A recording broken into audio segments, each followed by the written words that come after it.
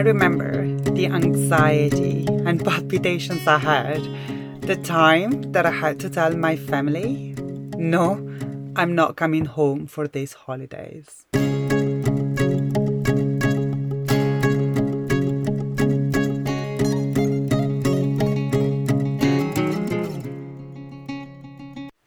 Welcome to another episode of We Are Here Too, a podcast about mental health and life abroad.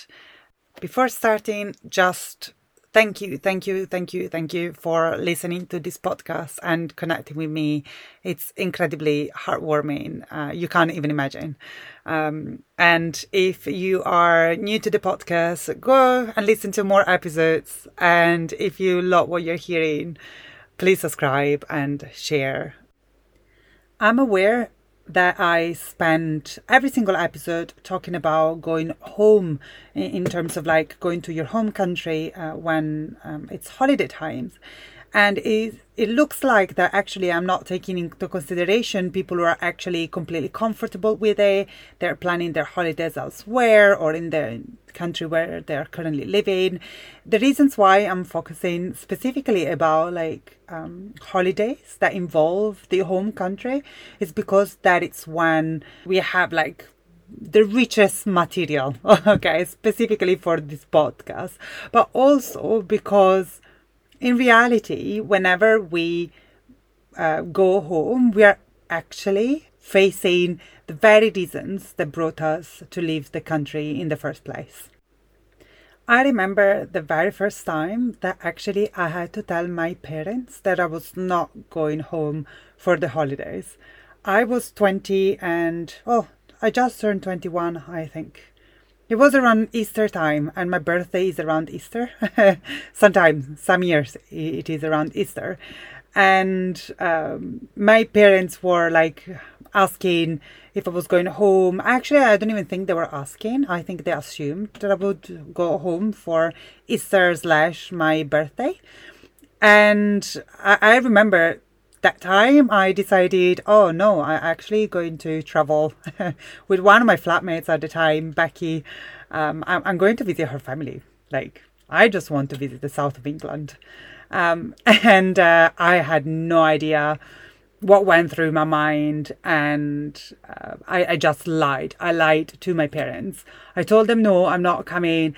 And I made up such a massive lie rather than actually telling them, I'm having a good time here. I just want to stay. It's not going to last long. It's only 6 months. I'm coming back in June. I just want to enjoy these as much as I can.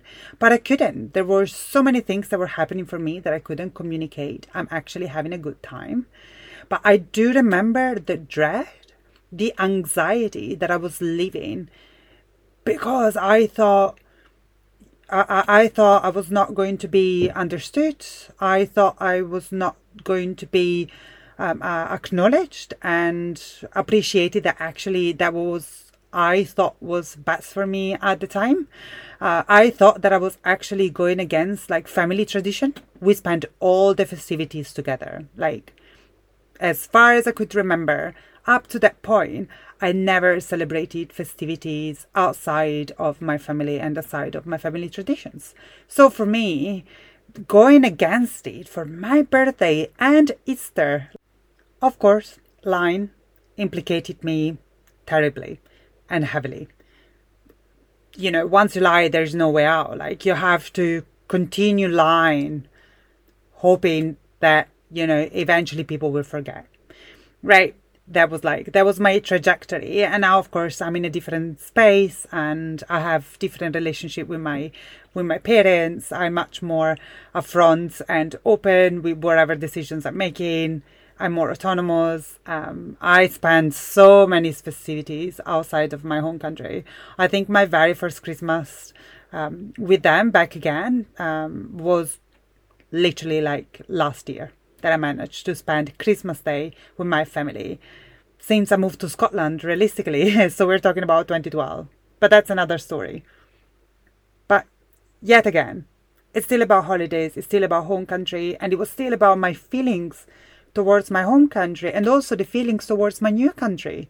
I wanted to experience that. I didn't want anything else. And if you listen to episode 5 on homesickness, for me, the time of my Erasmus was a time of like joy. Like I loved everything about it.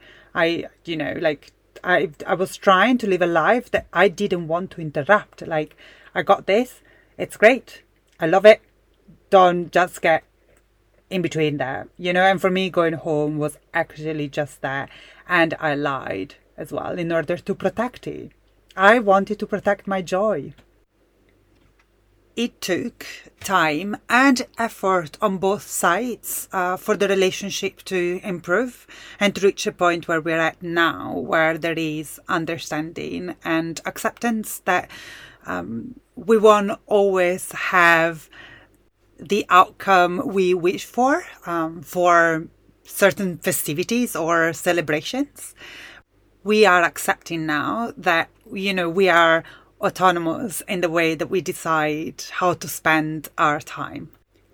What surely aided the process was being clear and transparent and in a way also known within myself that, I was speaking from my truth, which meant learning what my needs were and learning how to communicate those needs in a way that felt truthful for me, but also kind and compassionate. I'm done being asked to do things every time that I come around. I want to have rest as well. I would be more like, guys, I really need rest. I had a lot going on at work, in my personal life. I need to chill. And this conversation for sure was not possible when I first moved abroad. For sure it was not possible in my first 2 or 3 years because I was not dedicating time to actually try and save this relationship. And for a very long time, I didn't want to. I just wanted to be my own person, away from them. I basically wanted to live my life and learn how to be me without them.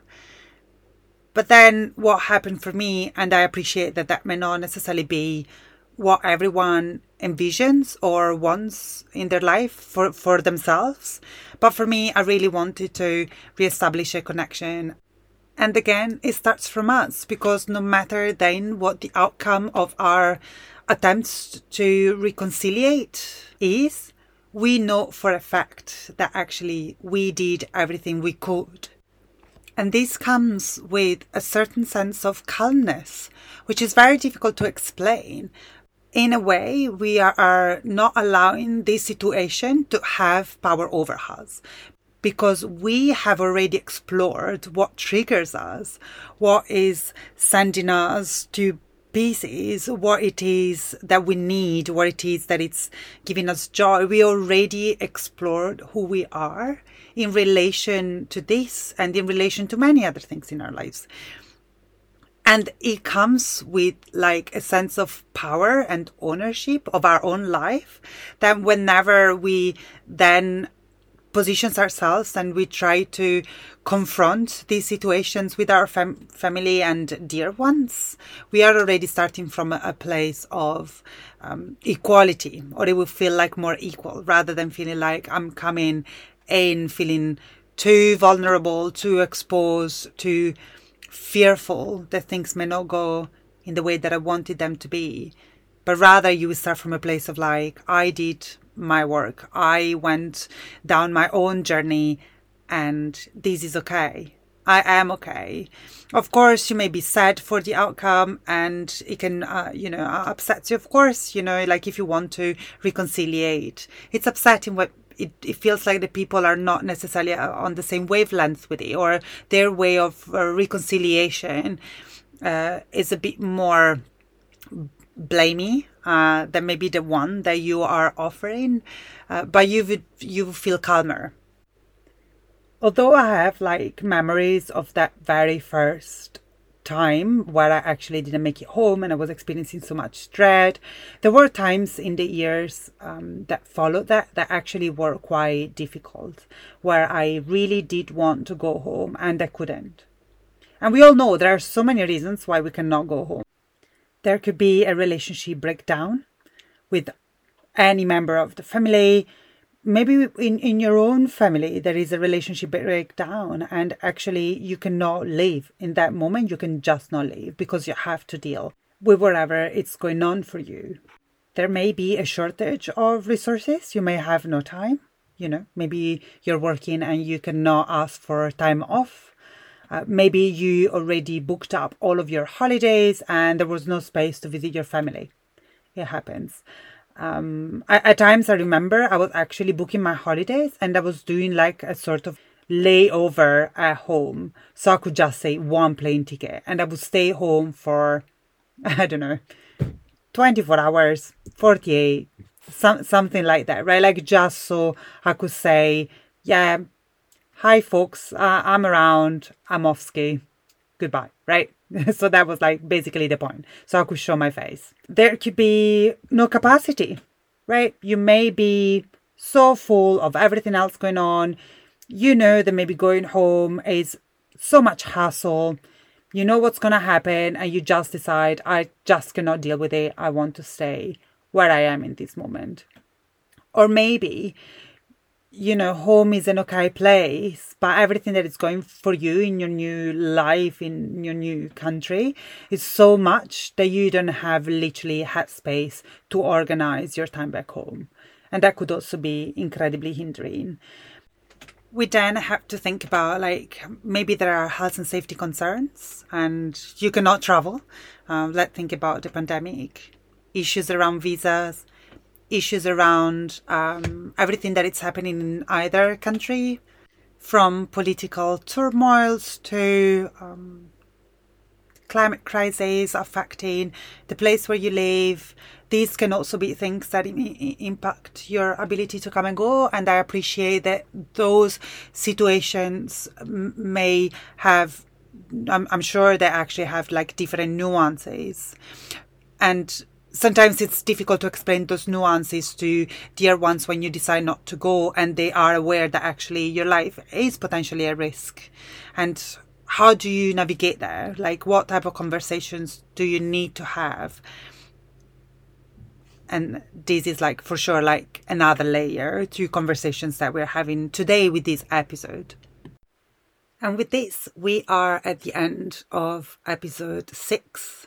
There are a couple of considerations that I would like to offer that I made when creating this episode and with my experience of life abroad. One being always consider your needs, and the other one, always consider the emotional impact going home would have on you and act from it. I'm aware at times it's very difficult to compromise that, and we are still asked to do things which are very much against our needs. And I'm not here to say it's any easy, and I'm not here to say that it's actually easy to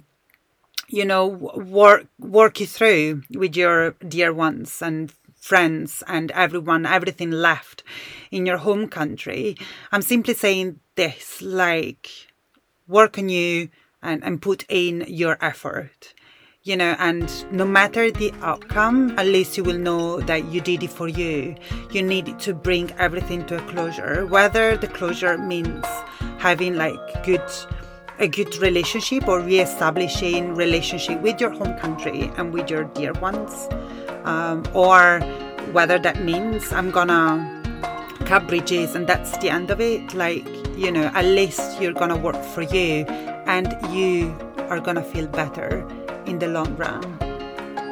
And thank you for listening. See you in a couple of weeks. Bye.